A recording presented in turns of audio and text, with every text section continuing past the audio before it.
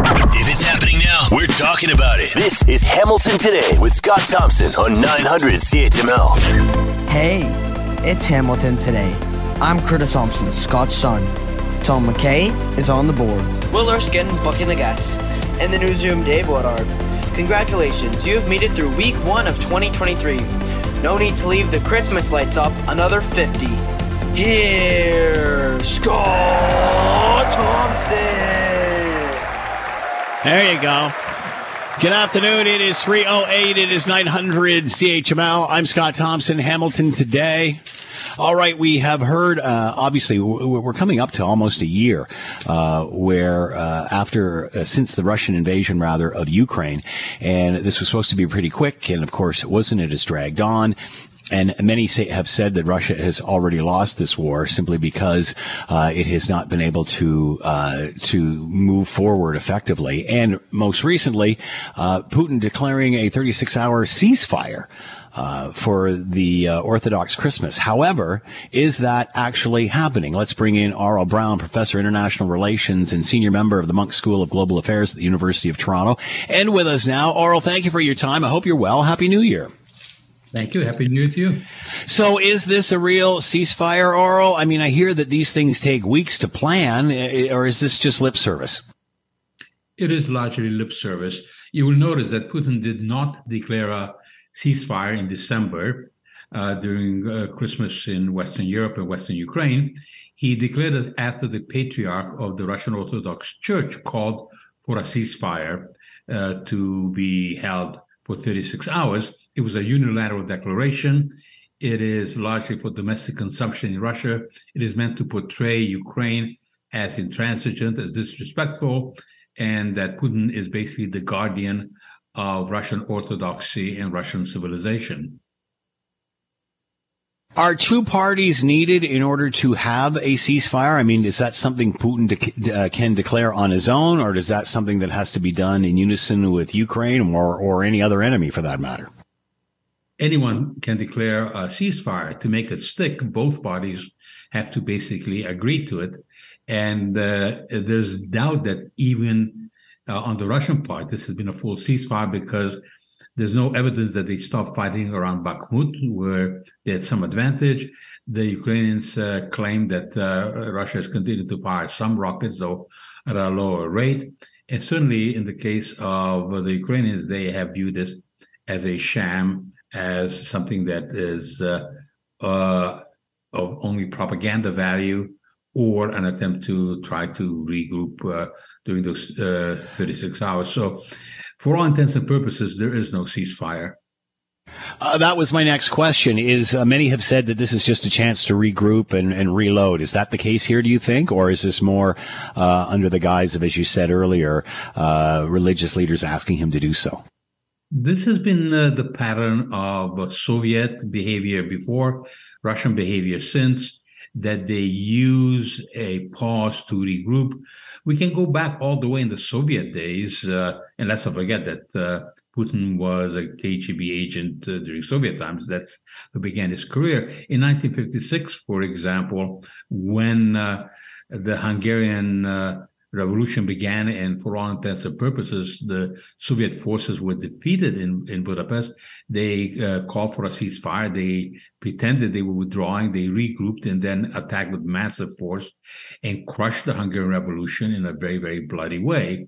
And this has repeated a number of times. So President Zelensky has good reason to be very suspicious. The ceasefire was first proposed by the Patriarch of the Orthodox Church in Russia, and one would think that this was a noble gesture on the part of a religious leader, but the Patriarch of Russia has acted more as an agent of the Kremlin than as an independent religious leader. Is Putin feeling increased pressure at home, especially from rich oligarchs and stuff to get this done, to finish this, to find a solution of some way? Is he on thinner ice than he was, say, even a few months ago? If we look at this from the perspective of what are the kind of losses that Russia has suffered, are the sanctions beginning to have some effect, then there ought to be pressure. But dictatorships don't quite work the way we expected in a transparent system. And this is why dictatorships, as I noted a number of times, tend to look strong and stable until all of a sudden they are no longer strong and stable. And so it's hard to know, and even harder to predict what will happen. I suspect there are strains. We know that even some of Putin's supporters are saying that the military in Russia should do better, that there has been some surprising criticism of military leaders as not doing enough or not being successful enough, even though they have launched everything they have at the Ukrainians. But Vladimir Putin is not about to leave voluntarily. He will gamble to see whether he can divide the West, whether he can wear the Ukrainians out. He has transferred and transitioned from a war of aggression to basically what is a war of terror. Are Russians asking themselves at this point, what are we getting out of this? I mean, other than a destroyed Ukraine, I mean, what's in it for the Russian citizenry? What Putin is selling is nationalism, and he is playing on the worst instincts of the Russian people, and that is a fear of the outside, a fear of foreigners, xenophobia. He is claiming that it is Russia that is under attack, that the West, NATO, is trying to dismember Russia, that the civilization that Russians are used to, that is in danger through these Western woke kind of cultural approaches. And so it's difficult to know how many people believe this. We know that when he began this mass mobilization, which he called a partial mobilization, he mobilized supposedly something like 300,000 troops. Perhaps as many as double that fled. So obviously, there are many people in Russia who do not believe it, but it's very difficult to protest in the open because even calling this a war can land you in jail. Aurel Braun with us, Professor of International Relations and a senior member of the Munk School of Global Affairs at the University of Toronto. Aurel, as always, thank you so much for your time. Be well. Have a great weekend. Thank you. Have a nice weekend as well. We certainly have seen the story. Perhaps you've seen it on the news or online in regard to the reporter that took a picture of a package of chicken breasts at a Loblaws store. Now, mind you, they were premium chicken breasts. And damn, they better be, because they were going for over $37 for the package of 5. $37. That's like $7 a breast. My goodness. Is Galen Weston, CEO of Loblaws, now public enemy number one? Let's bring in Alyssa Freeman, PR and pop culture expert, and is with us now. Alyssa, thanks for the time. Hope you're well. I am, Scott. Thank you for asking. It's amazing how things like this jump and take off. And in the media world, we're always looking for things like this to get the public's attention. But, you know, something as simple as going for a shopping trip to the store, looking at chicken breasts and finding this price, and blam, this is taken off. You know, when you live by the sword, you die by the sword, Scott. And Galen likes to be out front. He likes to be, front and center. And when you put yourself out there, you become very recognizable and tied to the brand. So, for example, if you were going to complain to somebody at Sobeys, would you actually know who to complain to? No, you would not. If you were going to complain to somebody at Metro, would you actually know who to go to complain to? No. But Galen is out there. So he becomes public enemy number one simply by virtue that people know who he is because of all the self-promotion and how he has tied himself to the brand. That's the first thing. The second thing, I saw that tweet when it first came out, and I actually had to look really carefully. And I think, like everybody else, I enlarged the picture and I thought, well, how meaty are those chicken breasts? But then what happened is that BlogTO went and shopped other stores for essentially what I hope were the same type of packages, with 5 chicken breasts, and saw a huge price discrepancy. So that leads consumers to only one thought, and one thought only, that Loblaws is gouging them. That being said, in fairness to Loblaws, and just to get the facts straight here, apparently Loblaws said these were premium brand chicken breasts. It's like, hand-fed chickens or whatever, the deboned, deskinned, all of that stuff, which, I'm not sure the ones in the BlogTO were an exact comparison of what these were. Oh, I completely agree with that. But it's hard to describe that and tell that to the average Joe who's just appalled at Yeah. the price. When people jump on a bandwagon, Scott, they don't really care about exact comparisons and exact facts. All they want to do is to keep beating that same drum that they're mad about until they find something else to yell about the next week. I have seen, listen, there is a big price discrepancy. I do a lot of the shopping in my house, and I know that when I buy, really great chicken breast versus sort of, smaller and substandard, there is obviously a price difference. So are people making a mountain out of a molehill? Maybe. Are people just angry that prices all across the board are just rising and you don't get as much bang for your buck as you used to? If you spent $100 at the grocery store and you used to get maybe, 10 or 11 items on the conveyor belt, now you're getting about 6. I think it's a confluence of people just really upset with the amount of money that food is costing and that prices are not coming down anytime soon. I would agree with that 100%. Do you think this is a turning point in this discussion?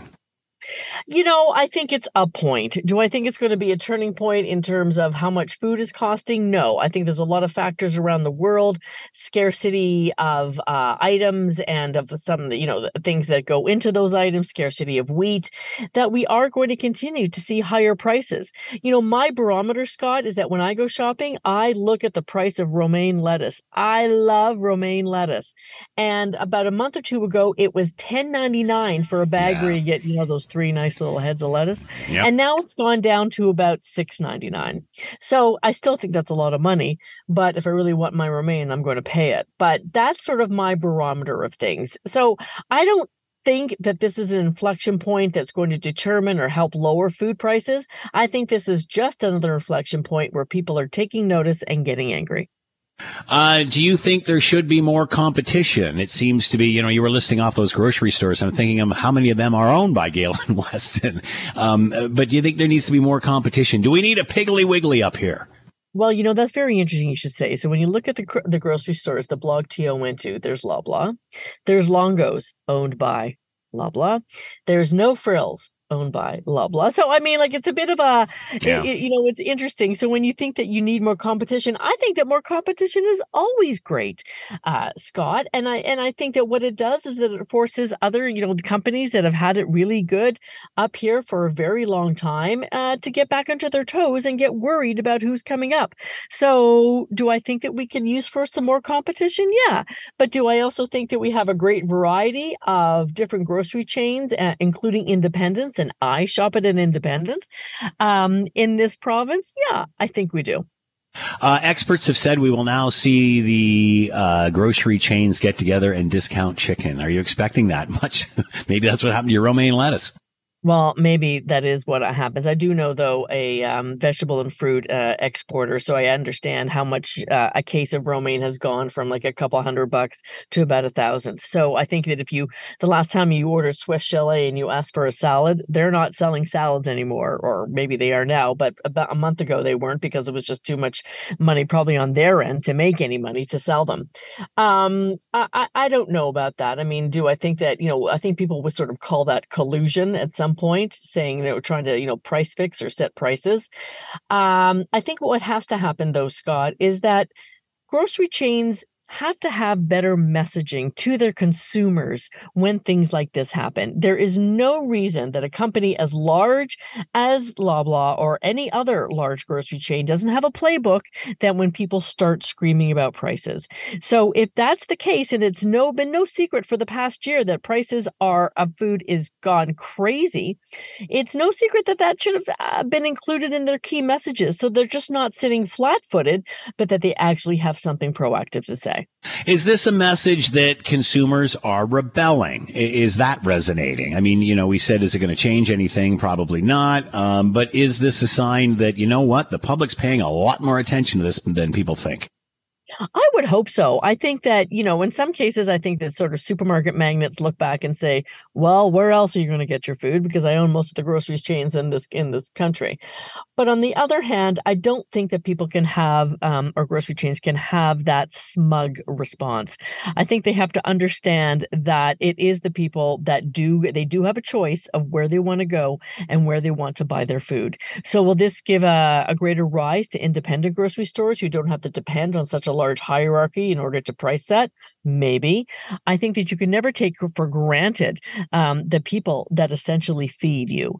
And I think that, supermarkets and those who run them and those who are responsible for the messaging need to have a little bit more empathy, not only in their messaging when they're questioned about this, but be proactive. Yes, they put on sales and whatnot, but maybe be more proactive about what they're trying to do to help people afford food within the many aisles. Alyssa Freeman with us, PR and pop culture expert. $37 for 5 chicken breasts. The rest is history, as they say. Alyssa, as always, thanks for the time. Good, Scott. Yeah, exactly. Nobody better have left a morsel on their plate. Do you really even want to eat them? Maybe you should just frame them. I don't know. All right, have a great weekend. Thanks for your time. Be well. Okay. I think a lot of us were just thankful that Team Canada got off to a strong start last night, unlike the USA game, and eventually the goal was reached. But it was a nail biter. Let's bring in Stephen Ellis, sports journalist, associate editor of the Daily Face-Off, and with us now. Stephen, thanks for the time. I hope you're well. Yes, absolutely. Thanks so much. So, as I mentioned in the intro, I think a lot of us were just happy to get off to a strong start with the game last night, scoring those goals and such. But, man, that third goal seemed to be elusive to put this out of reach. Did you see this coming? Were you concerned about this? I think I was a little surprised the Czechs kind of laid back so much in the first two periods, given kind of what we saw all tournament long. But at the same time, the Czechs really lagged back against Sweden, too, before taking that game in overtime, and that was only 2-1, so they kind of knew that feeling. But I think with the way Canada played, they played aggressive in the first two periods, and I think Czech just played a bit more what we expected in that third period, and that's kind of what happened at that result. It seemed that, they always say you got to play 3 periods, you got to play till the end of the game, still lots of hockey left, all those cliches and such, but man, they just did not give up. Yeah, that's something where, from the start, I was looking at the Czechs being this team that was going to be just so relentless from the beginning, and to see them win that first game and then to see kind of how they've progressed ever since. And I think that was kind of almost a worst case scenario for Canada to have to face them in that round, because I think Canada would have been able to outmatch Sweden. And of course, Sweden lost their game 8-7 in the bronze medal game. That was unbelievable. But I think Canada would have been a better match there. So the Czechs, they just did a good job of really shutting down Connor Bedard in particular. And when that happens, Canada had to find offense somewhere else. What about playing 3 periods after a tough USA game? Well, it was tough because the one thing that is kind of unusual is usually the home team in the tournament likes to take the early game for the semifinal. And so Canada actually played the later game, and so they had less time to prepare for that one. But I think, that challenge the Americans gave, and the one that Slovakia gave, showed that Canada can't let their opponents get back into these games. They have to play harder. It wasn't those games against Austria, against Germany, and to an extent even Sweden, where Sweden kind of just laid low in the beginning of that game. So I think that it was just something where they needed to play a whole 60 minutes of hockey. They didn't, but they scored when it mattered. Obviously, Connor Bedard, the story of this tournament and the records that he has broken and such, and especially with him being such a young player. Again, we needed the rest of the team to step up for this because they knew that obviously Bedard would be a target. Great to see that this gets spread around last night. Yeah, I think that was Shane Wright's best game of the tournament. Came under the perfect time. It was his birthday, too. Brendan Ottman, he was a wrecking ball out there like we know he could be. And Dylan Guenther scoring that goal. It was kind of just the mindset for me, at least, was if anyone's going to do it, it's going to be Bedard, the same way he did against Slovakia. Yeah. But the problem was just the Czech defense just kind of let Guenther walk in and let Wall walk in, and that worked out for Canada. What about Team Canada's defense? Not my favorite. It was not Canada's best blue line I've ever seen. And Grant Clark, an NHL draft pick, played in the NHL this year. I didn't think he had a great tournament, but I thought Ethan Del Mastro was a huge, huge piece of that team, and I think didn't get enough attention, mostly because he wasn't out there getting a ton of points. But it was kind of their weakness this year. And what about the future of Bedard? I mean, even when the reporter asked him at the end of the game about what he had accomplished, he said, "Hey, man, it's not about me." It's great to see that kind of maturity in a young man. This is a guy that's been in the spotlight since he was about 13 years old, so he knows how to handle it. He works and trains with NHL players throughout the year during the off season, so he kind of knows how to handle that pressure. But, talking to scouts, a lot of them say he's the next McDavid. He's got Matthews qualities. He's got Marner qualities. He's got Patrick Kane qualities. You put that together, he's going to be a superstar in the NHL pretty quickly. And what about Halifax and Moncton as the host of this? I mean, what an incredible show they put on last night supporting this team. Absolutely. I was in Edmonton during that summer tournament when there was about 15 fans at every single game, and that was a bit of a depressing atmosphere. But to see those buildings, even for the relegation games, getting almost a sellout for Latvia versus Austria, but then to see the gold medal game, that felt like the World Juniors I grew up watching and remembering. And what about the future of this team? Will we see them all in the NHL eventually? I'd expect that for sure. There are going to be a lot of them. I know next year's Canada World Junior team might only have 2 or 3 players returning, so it'll be kind of a limited one. But part of that is because we are going to see a lot of these guys in the NHL next year. Stephen Ellis. We'll see, right? Guys like that. Stephen Ellis with us, sports journalist, associate editor of the Daily Face-Off, talking about Team Canada's win last night. Stephen, thanks for the time. Be well. Yep, thanks so much. If Scott Thompson isn't satisfied with an answer, he'll delve into the issue until he is. You're listening to Hamilton Today with Scott Thompson on Hamilton's News Today's Talk 900 CHML. Have you been watching what's going on in the United States, or have you just given up? I think they're in triple-digit votes right now. And then when we into the triple digits? No, not quite yet. But we're getting there. 89, 90 for the votes attempting to make Kevin McCarthy the speaker, but it just keeps going around in circles. What is next? Let's bring in Brian J. Karam, political analyst for CNN, White House reporter, columnist for Salon.com, the Washington Diplomat, and host of Just Ask the Question podcast, and author of the book, Free the Press, The Death of American Journalism and How to Revive It. Brian, how are you today? Cold. We're at the White House. It was hot and steamy on Capitol Hill as they voted and didn't vote, and then here at the White House they were honoring the people on from the January 6th insurrection 2 years ago. So those who put their lives on the line were honored by the president, while over on Capitol Hill we saw the tail end of that insurrection as those 20 holdouts from the Republican Party continue to try and press their minority views upon the majority. So it's an interesting day in D.C. Yeah, how bizarre is that to be marking the second anniversary of the January 6th insurrection rather, and doing this at the same time. So yeah, I know that. What does that say? All right. So are we just going to keep doing this till he gets in, or is someone else going to step up? How does this end? Or is it just democracy at work, as he says? Well, it's constipation at work. I mean, the GOP ran on the idea, they sold the American public that, that government doesn't work, and they're proving it every day. They're in charge. It's a Republican problem. They're going to have to hash it out among themselves.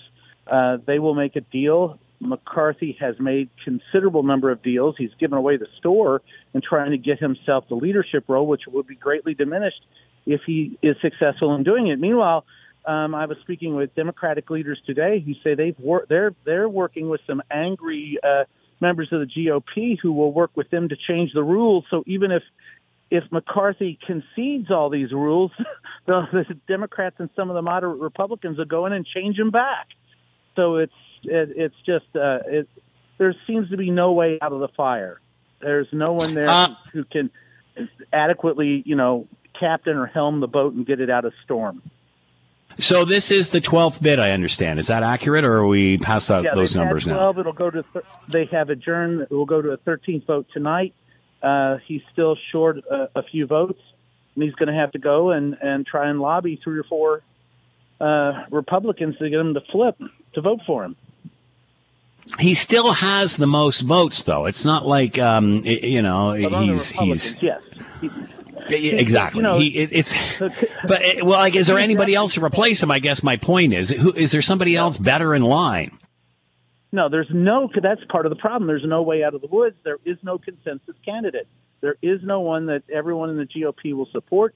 much less the Democrats. The Democrats are stuck at 212. They'll sit pat and let the Republicans hash this out among themselves. It's going to be an interesting tonight at 10 o'clock will be the tail of the tape after 3 days of this type of negotiation, whether or not McCarthy can get the necessary 218 to install him as the Speaker of the House.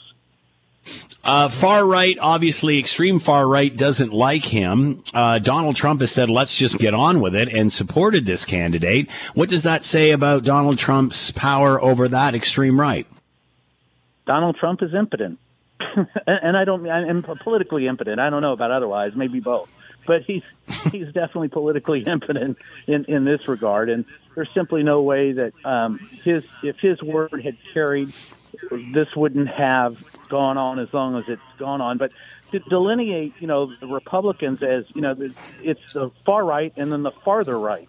I mean, remember, McCarthy was one of the ones who supported the insurrection at one point in time. So these people, you'll never get a Democrat to cross the aisle. They're going to hold pat. And so it's going to be McCarthy's ability to court some of the extreme crazies in his own party and give concessions that probably won't hold up in order to get his speakership. And it'll be a very limited weakened speakership. What about damage to the Republican brand over this? What Republican brand is left? The Republican Party, as it existed, has ceased to exist. What it is now is an amalgamation of authoritarians, Nazis, racists, misogynists, and liars. I mean, I heard George Santos was, up for his speakership, but he's probably lying. What does Americans take on this? How does the country feel? Well, that's a good question. And the GOP has come out and said they are a united party and that the United States will function with a united party and Americans will hold in respect those in Congress who are united and are lobbying for what Americans want. That's a great description of the Democrats, a horrible description of the Republicans. So we'll see. What about those that say, hey, you're just seeing democracy at work? This is the system working. No, look, it's been 100 years since we've gone through this, right? And it's been since before the Civil War that it's gone on this long. So this is not the day-to-day operation of democracy at work. It is a dysfunctional democracy headed by the Republicans who claim they can lead but can't even pick a leader. Only got a few seconds left. What do you predict? Where's this going? I'd be an idiot to predict it, brother, because nobody knows. When it gets down in the weeds like this, the frustration levels are such that any deal could be made. We don't know what it'll be. Most likely it'll be McCarthy, but we'll have to see what concessions he makes, what the Democrats do, what the Republicans do. And it's not beyond the pale for 6 or 7 of these so-called moderate Republicans to say, to hell with this. I'll just I'll throw in with Hakeem Jeffries, and he'd be the speaker. I mean, anything is possible after 12 votes on the floor. It's, people's resolve tend to wane after that. And they're pretty upset because a lot of them like to go home for the weekends, and they're not going to make those weekend flights back to their home districts because they're having to go through this. Brian J. Karem with us, political analyst for CNN, White House reporter, columnist for Salon.com, and the Washington Diplomat. Brian, as always, thanks so much for the time. Be well, and good luck this weekend. You too, brother. Have a good one. You're listening to the Hamilton Today podcast from 900 CHML. All right. You know the story, we were talking about it earlier, of a Toronto reporter that went into a Loblaws grocery store and took a picture of a package of 5 chicken breasts. And the price was $37.03. That's like $7 a breast. Now, to the defense of the grocery store, apparently these are it's special chicken. It's deboned, skinless, all that sort of stuff, raised by special farmers. I think they were raised by royalty. They're royal chickens, actually. Anyway, it's been getting a lot of attention, and a lot of people have spoke up about this.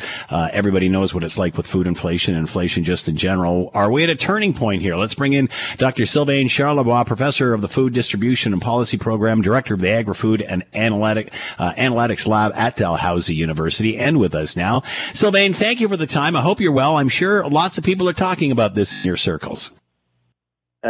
No kidding. Never thought that 2023 would start with Chickengate. Very good. Chickengate. I love it. So, that's right. Are we at a turning point here, Sylvain? What are your thoughts? What's your take here? Where's this going? Well, turning point. First of all, let's talk about the picture itself. The picture was about chicken breasts. Yes, 5 of them, $36. Yes, but those chicken breasts were premium products. They were skinless, boneless, free from antibiotics. You tend to pay for that, and frankly, I did look around and responded to Siobhan Morris, the reporter who posted the picture, and I did say, I mean, those prices are consistent with what we were seeing elsewhere. It's not regular chicken. So that's one thing that I wanted to put out there. But how it went viral and how people reacted really points to another issue I think we're facing right now. It's this hatred towards grocers and how our collective inability to deal with food inflation. I think a lot of people are frustrated out there. Is this due to, say, as you said, this was a premium product? Is this bad labeling, poor labeling? Should this be labeled differently? Would that have mattered? Well, for the untrained eye, it's hard to say because if you look very closely at the label, it does say PCFF, which is President's Choice Free From. But my guess is that you probably didn't even know what the acronym meant until I just told you. And so that's the problem with. So the labeling, I must agree, the labeling to Siobhan's defense. I mean, the labeling wasn't all that clear, and that's why I think it's important for people listening in here.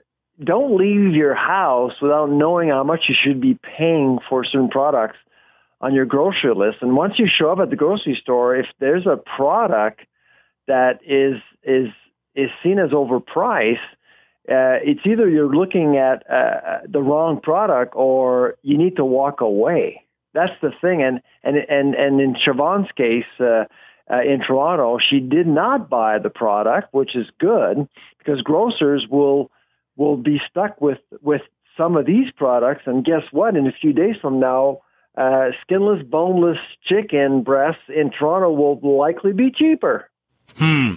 You talked about the Mad-On for grocery stores. Galen Weston obviously putting himself out there in his ads and such, pretty much becoming public enemy number one. What is the reaction to the company? I mean, is this enough to say, hey, it's a premium product, and it's comparable to other prices for other chains and such? Is that enough? Or as you pointed out, this is a different discussion. Are we having that discussion?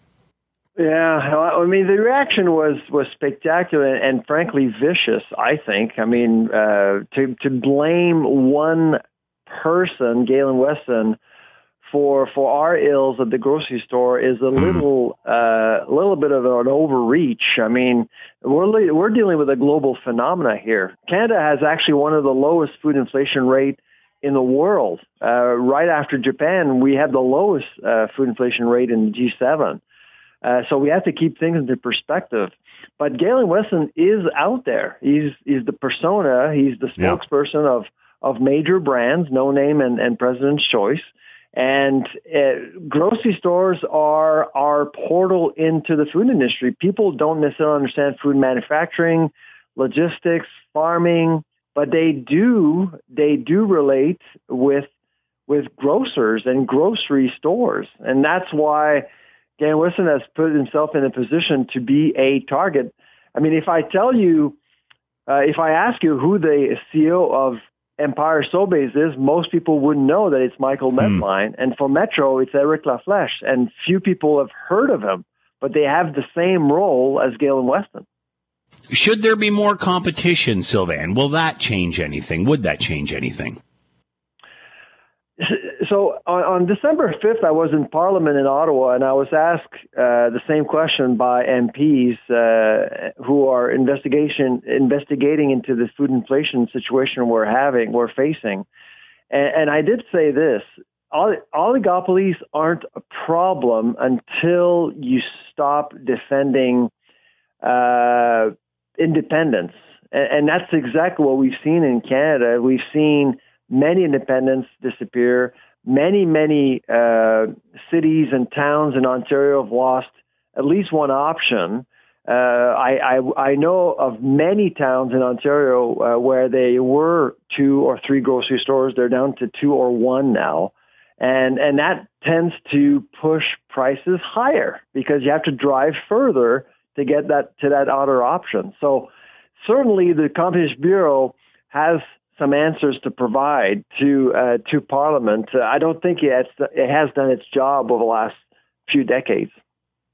Do you think this is just one of those stories that people will go, oh my goodness, it's an inflationary story. It's just a sign of the times. It's the world we're living in now. Or do you think this is resonating with grocers or any other business for that matter? I think it's time for grocers to read the room, to be honest. Going back to December 5th, okay, I showed up in Parliament to testify. CEOs were asked to show up. They never did. They sent in their financial goons instead. That's an insult. Parliament represents the people of Canada. That's the kind of attitude that needs to disappear. Where do you think this is going, Sylvain? Do you think this is going to stop, like this discussion will end this weekend, or do you think this is going to gain momentum? Because it's surprising how many hits this social media post has received. Well, I mean, it depends. First of all, we have to underscore the fact that these companies are well managed. I mean, these people are competent. It's just, I think it's time for them to start really understanding, empathizing with the Canadian public. And at 10%, people are hurting. A lot of people's quality of life has been impacted by food inflation. And so you kind of have to make an effort. Now, Loblaw has frozen prices for 1,500 products, which is a good start. But I think more needs to be done. Just before the holidays, Metro announced that it was giving $3.7 million to 5 executives. 5 executives, without really showcasing what they're doing with their employees, what they're doing to food banks, and things like that. You kind of really have to make it a little bit more explicit instead of just saying, you know what, we're rewarding highly competent executives, but we're forgetting about everyone else. Dr. Sylvain Charlebois with us, Professor of Food Distribution and Policy, Director of the Agri-Food Analytics Lab at Dalhousie University. Sylvain, as always, thanks so much for the time. Be well. Have a good weekend. Bye-bye. We certainly know the issues, travel issues from last summer, and then it seemed to happen again over the Christmas holiday. Sunwing specifically apologizing now for all the delays and trouble at airports over the holidays, cancellations and such, but not much about compensation. Let's bring in Gabor Lukacs, President, Air Passenger Rights and Advocacy Group, and is with us now. Gabor, thanks for the time. I hope you're well. Good afternoon. I'm well, thank you. So we certainly remember what happened in the summer, Gabor. Is this the same sort of problem? Is it different? Is this about government not being ready, or is this about a private company who dropped the ball? The government was not at fault with respect to readiness at any point with these matters. In the summer, what happened was that the airlines oversold the airport's capacity, the infrastructure's capacity, and then try to blame the government. Now it is airlines that don't handle the weather properly. Of course, we do understand that flights need some time to be canceled due to severe weather. That's normal. After all, we are in Canada. But airlines also know that we are in Canada and bad weather does happen from time to time. And they have to be able to have contingency plans and be able to recover from those quickly. So what did Sunwing do wrong that the others seemed to do right at this during the holiday? Well, I don't want to turn Sunwing into some kind of scapegoat here, because when you look at Air Canada and WestJet, they kept passengers for many hours on the tarmac without proper food and water in some cases. In the case of Sunwing, they really didn't communicate well, and they kept people stranded for a number of days, blaming it all on the weather. We've heard that politicians are asking Sunwing to come and testify before them. Some want to see the transportation minister there as well. Is this just is this lip service, or is this a show, or is this going to end up in results of some sort? Whether it ends up on the results depends largely on the current government. I'm very grateful for the opposition parties holding the government accountable, and that starts with the Minister of Transport. I would like to hear from the Minister of Transport what his plans are. We have heard him earlier this week making statements that he has a plan. Well, I don't like the idea of trust us, we got it right. If he has a plan, he should put it forward. He should explain to the public what he's planning to do. Should have some public discussion about it. And we should move also forward with it very swiftly, because we have already cautioned 5 years ago, this government, its predecessors, the public, the media, everybody, that the government's framework was inadequate and that Canada should be adopting the European Union's gold standard. But they didn't listen to us back then. They didn't listen to us in 2019 when we again cautioned that the APPR had many shortcomings and would not pass muster. So here we are in 2023. We talked about, whether government issue or private industry that is dropping the ball here. What can government do if it is private industry that's dropping the ball? Is government holding them accountable for this? It is the lack of accountability where the government is at fault. So it is not the airports themselves, but rather that airlines can safely assume that there will be no significant consequences for them when they break the law. As it stands right now, it is more profitable for airlines to break the law, to disobey the law, than to actually comply. We've talked about this many times, Gabor, about you, of course, advocating for air passenger rights. Have we made any progress here over the last few years? The progress that has been made for sure is that there's more awareness of the issue. Passengers are now more asking questions. At least they ask the question, do I have any rights? They may not know the right answer, but there's a growing awareness. In our Facebook group, we have around 98,000 members. Is this happening elsewhere? We're certainly seeing a couple of airlines in the U.S. have problems over the holidays as well. In the United States, you have seen also a Secretary of Transport, Mr. Buttigieg, who has been very clear about creating accountability and giving marching orders to the airlines to smarten up. But there's a growing awareness because airlines have been treating passengers very poorly. And I also wish that our friends south of the border will also align themselves sooner or later with the European Union's gold standard. Gabor, we remember this through the summer. The transportation minister said this would be fixed by Christmas. Clearly it wasn't. Where are we going with this?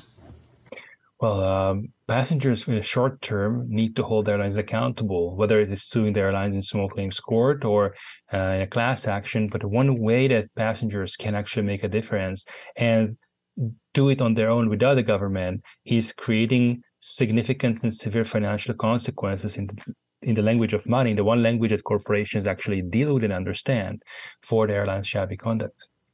Gabor Lukacs with us, President, Air Passenger Rights Advocacy Group, talking about the disastrous situation, especially for Sunwing over the Christmas holidays. Gabor, thank you so much for the time. Be well. Happy traveling.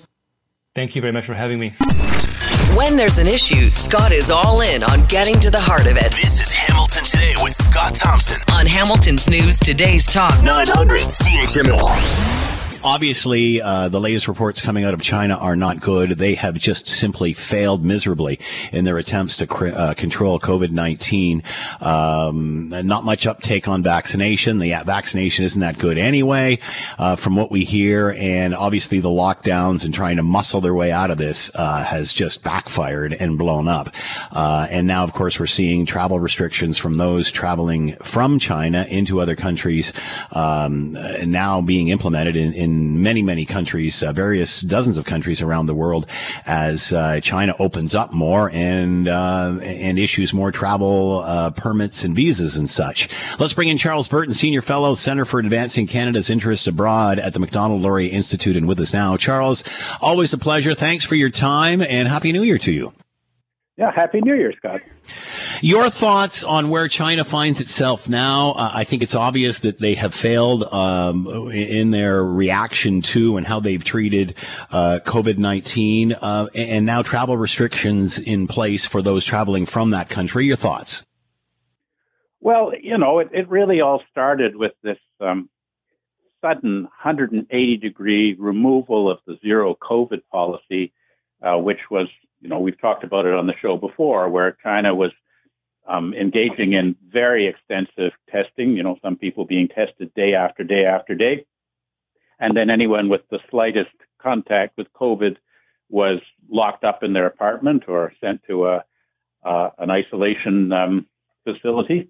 A lot of the time, the massive lockdowns resulted in people not being able to get enough food in because they couldn't go out to buy anything, and then it had to be delivered, and then people weren't working and they weren't making any income. Anyway, all of a sudden the government decided that this wasn't working, and they completely opened up. The problem with doing it so precipitously without any advance warning is that the hospitals weren't prepared.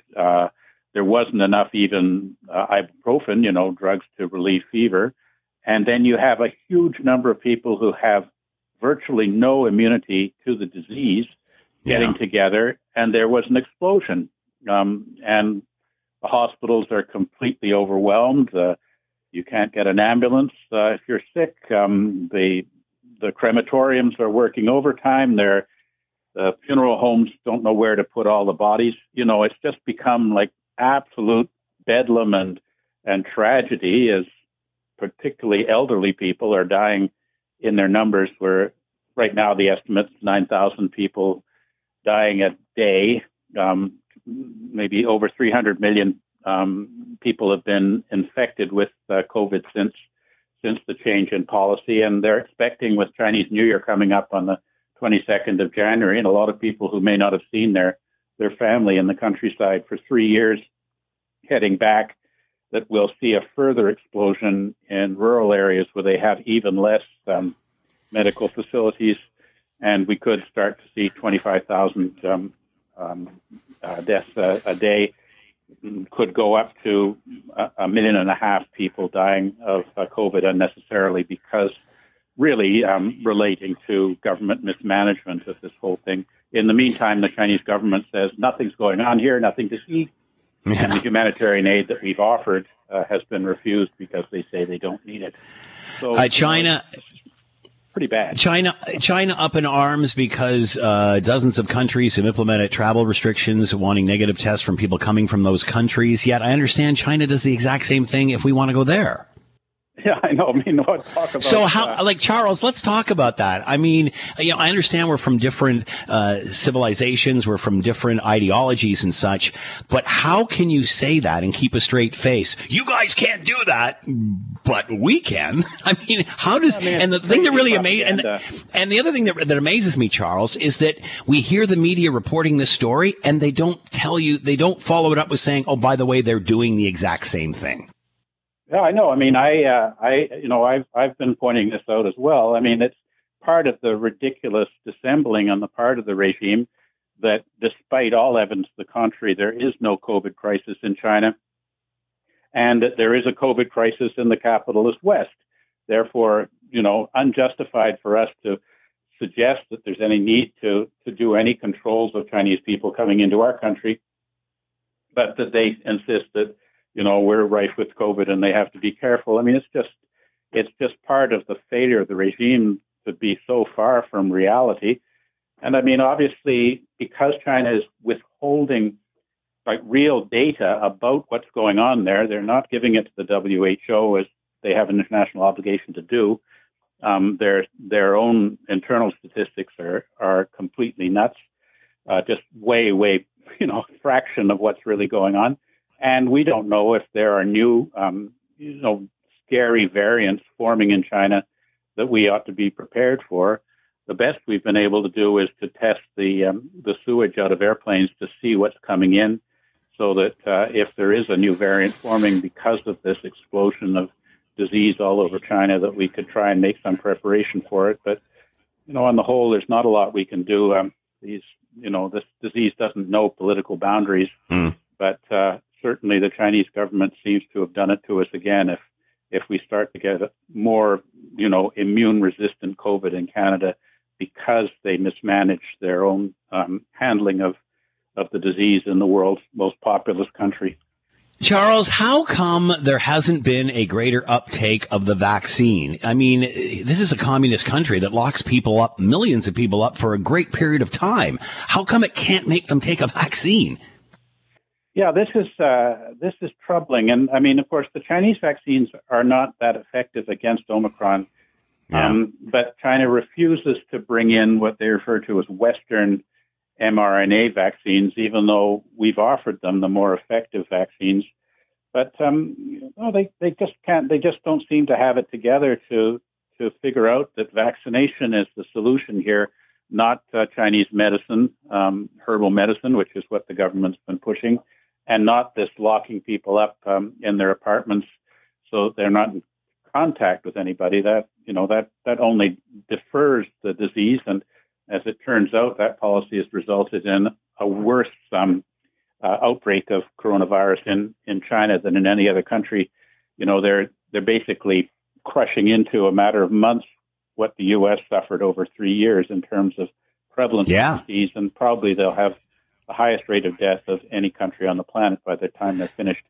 So, you know, from that point of view, I think that we really have to take a lesson from this. And I mean, one effect which, you know, is tragic but could be a silver lining in a cloud is this may well lead to the end of the communist regime in China, as people in China, you know, when you're having a regime that mismanages to the extent that seniors are getting sick and dying miserable deaths, I think anybody would decide that that's just not a good government.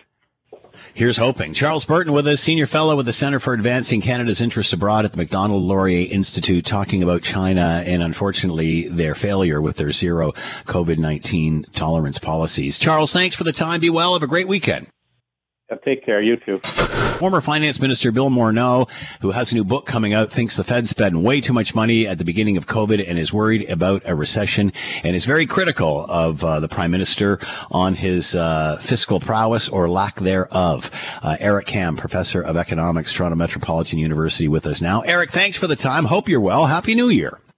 Happy New Year to you too. And in fact, for those of you who don't know, happy anniversary, because on January the 6th, 1974, at 6 p.m., Global News was launched to the world. So happy anniversary. I think I should have known that, Eric. Good for you know, and you know what? Tomorrow, January 7th, is my 38th year in the business. There you go. All right. It's that time of year. Your thoughts on the comments from former Finance Minister Bill Morneau. He obviously isn't very flattering towards the Prime Minister in his latest book. A reporter from CTV got an interview with him and was quite aggressive and asked twice if he thought that the Prime Minister was a good manager of the economy. She had to ask him twice. She clarified the question, and he answered in very, in a very polite way, we could all do better. What are your thoughts?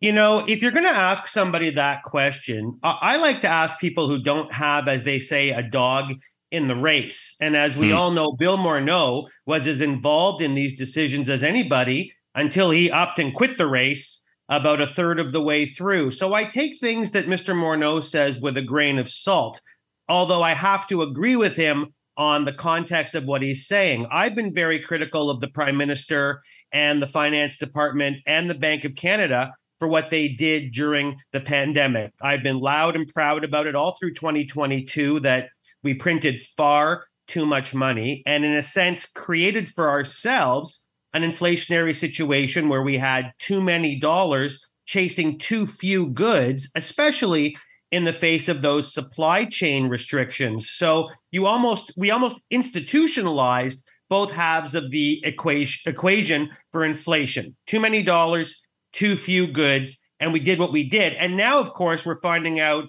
almost inevitably about the level of fraud and monies that were, in a sense, wasted, which really should surprise nobody in the public sector these days, because that's the MO of the public sector. So as I read the article that you read, and I've heard other people speak about it, I don't necessarily, as an economist, disagree, and I would stake my reputation on that. Mr.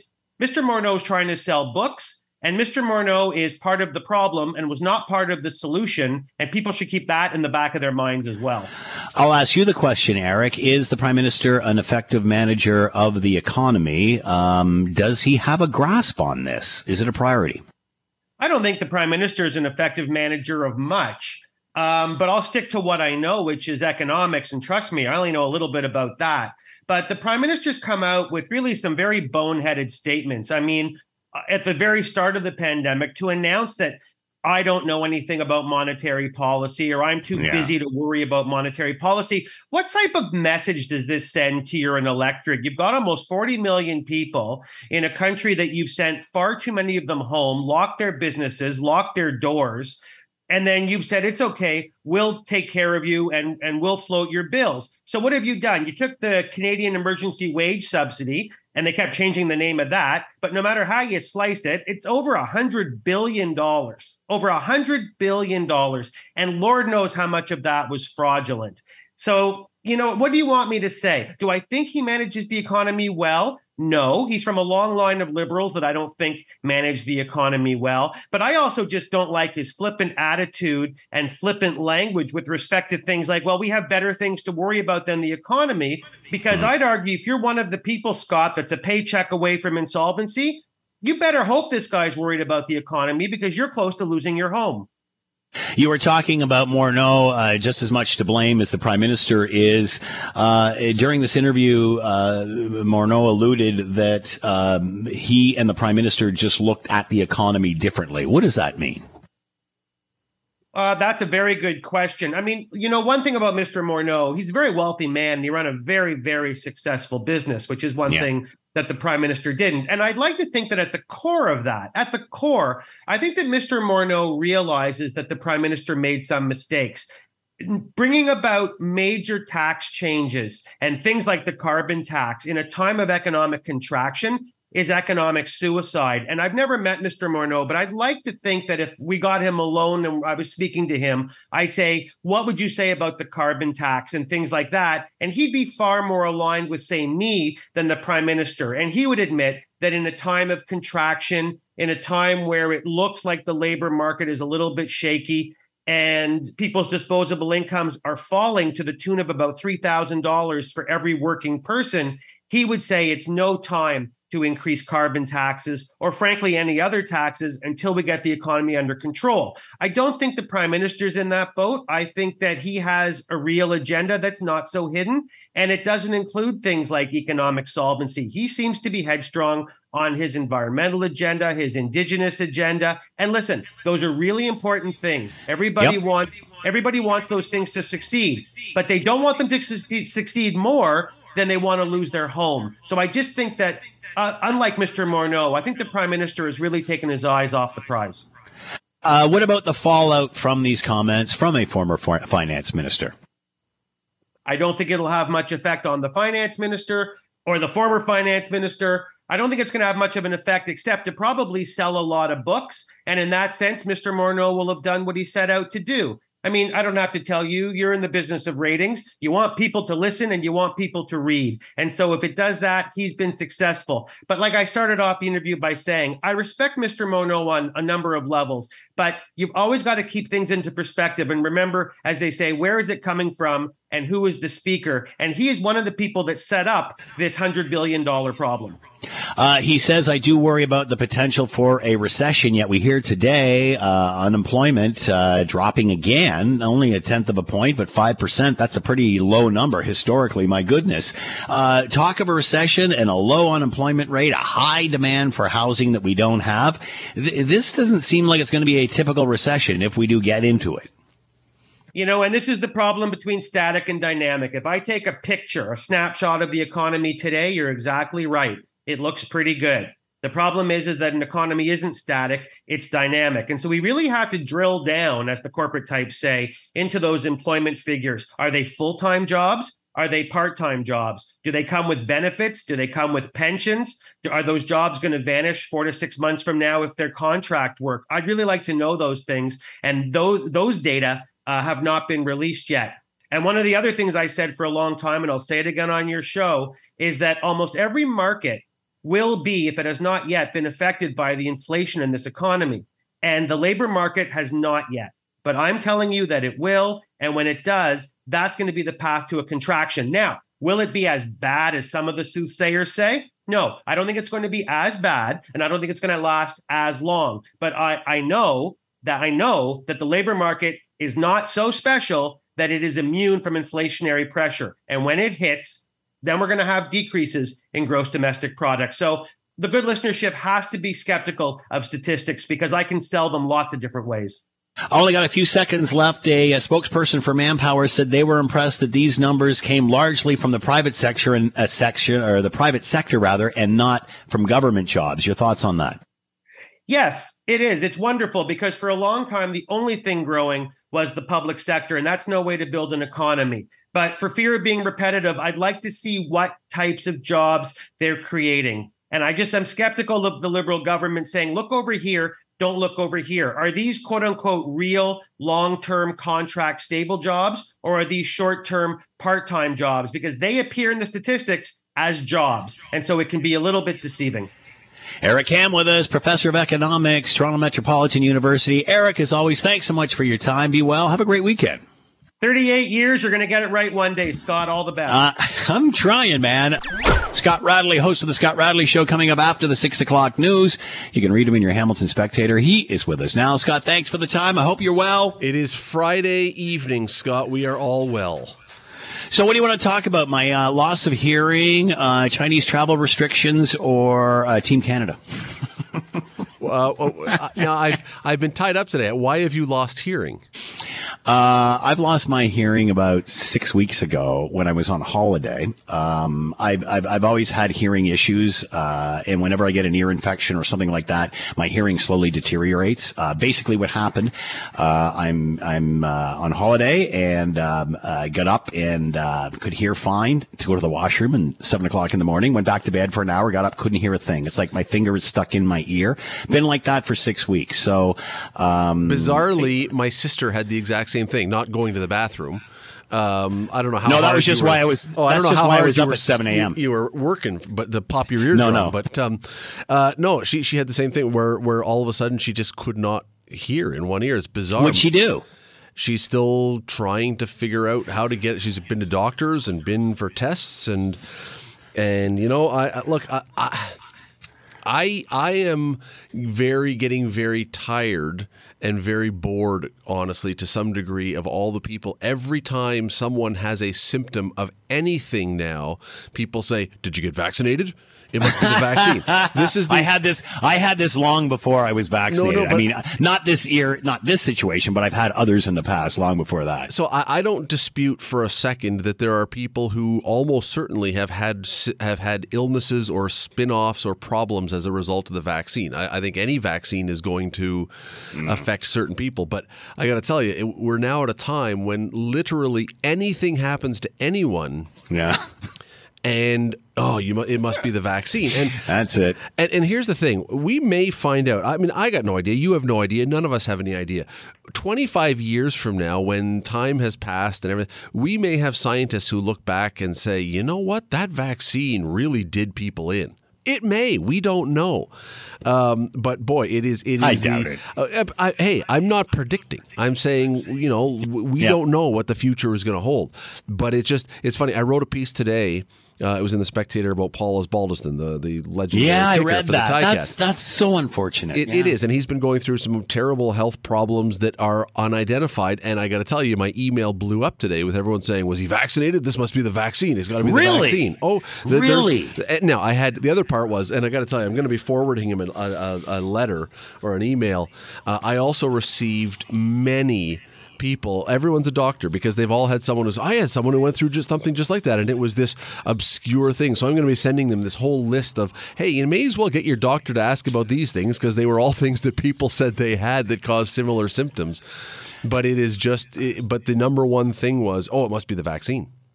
I just want to say this quite loudly and so everybody hears. And this is not about the people who work in healthcare. They are dedicated. They are the best. They are screaming for our help. But our healthcare system blows. It sucks. And here's why. Went to the doctor about my hearing issue, and she forwarded me to a specialist. I have to wait 12 months to see a hearing specialist. 12 months. And you want to know something? What the hell is that, Scott? By then, it will either be resolving itself or it will be permanent damage that can't be resolved. I know. Yeah. So, like, who the hell stands up and puffs their chest and says, we've got a great system? We're patting the Prime Minister on the back for doing the same thing with dental care, the same thing with daycare, and probably pharmacare, building the same crappy system that we have now. Our healthcare system sucks. It needs to be fixed. We need the provinces and the Prime Minister to get together and come up with a new system, not just keep throwing money at it, but come up with a new system. Scott, that right there is the problem, because the only solution that anyone in government ever seems to have is, well, then there must be more money needed to go to it. We have, per capita, with this system, we have one of the highest paid healthcare systems. We do. We put more money per capita into healthcare than most places, and it's not working. So it's the system, not the lack of resources. And let me say this, the only way to fix the current system in its current form is to just keep throwing money at it. That's the only way to fix it, as opposed to completely disassembling it and starting fresh. Because it's amazing to me how many Canadians are so proud of this system that is failing so miserably. Well, and you know, heaven help you if you throw out the proposition to say maybe if we were to privatize some parts of our system, which already has been done. I know, but nobody sees that as being happening. There are many people in this country that believe that our system is entirely public, that there is no privatized stuff. Now, you mentioned some things that go, oh well, but if you mention maybe we ought to consider some more privatization, people lose their minds. And to me, the question is, okay, then, like I said with the housing issue, when you don't want a tall building in your neighborhood and you don't want this and you don't want that, well, what is the answer then? If you're going to simply complain about and say no to everything, please come forward, because you clearly must have a better idea. Please come forward and share what the good idea is, because simply saying, no, that doesn't work, or no, we can't do that, has got us where we are right now. And the other one is simply say, well, we need another 25, 30, 50, $80 billion a year thrown into it. I don't believe for 1 second that if we put $100 billion into our healthcare system more, that it would solve all the problems. It would just make everybody involved higher paid. Scott Radley with us, host of the Scott Radley Show. You can read him in your Hamilton Spectator coming up right after the 6 o'clock news. Scott, as always, thanks so much for the time. Have a great show and a great weekend. Thanks, Scott. I should probably have talked louder. Thanks, Scott. Have a great weekend. If you're hearing feedback during my show, it's because my headphones are so loud. The microphone is picking up my headphones. All right. Thank you, Scott. Thanks for listening to the Hamilton Today podcast. You can listen to the show live weekday afternoons from 3 to 6 on 900 CHML and online at 900CHML.com. That's it for us. Thanks for listening. As always, greatly appreciated. And as always, we leave it to you, the tax-paying customer, to have the last word. This last word from Mr. Lowe. Some say our great nation is broken and has lost its way. This is furthest from the truth. Just look at what our Canadian junior hockey team did yesterday. Even more, look what the cities of Halifax and Moncton did on short notice to host the juniors. Most important, did you see the crowds and the singing of our national anthem? Our great nation may be tarnished a bit, but not broken. So be proud of our nation and sing our national anthem with pride every chance you have.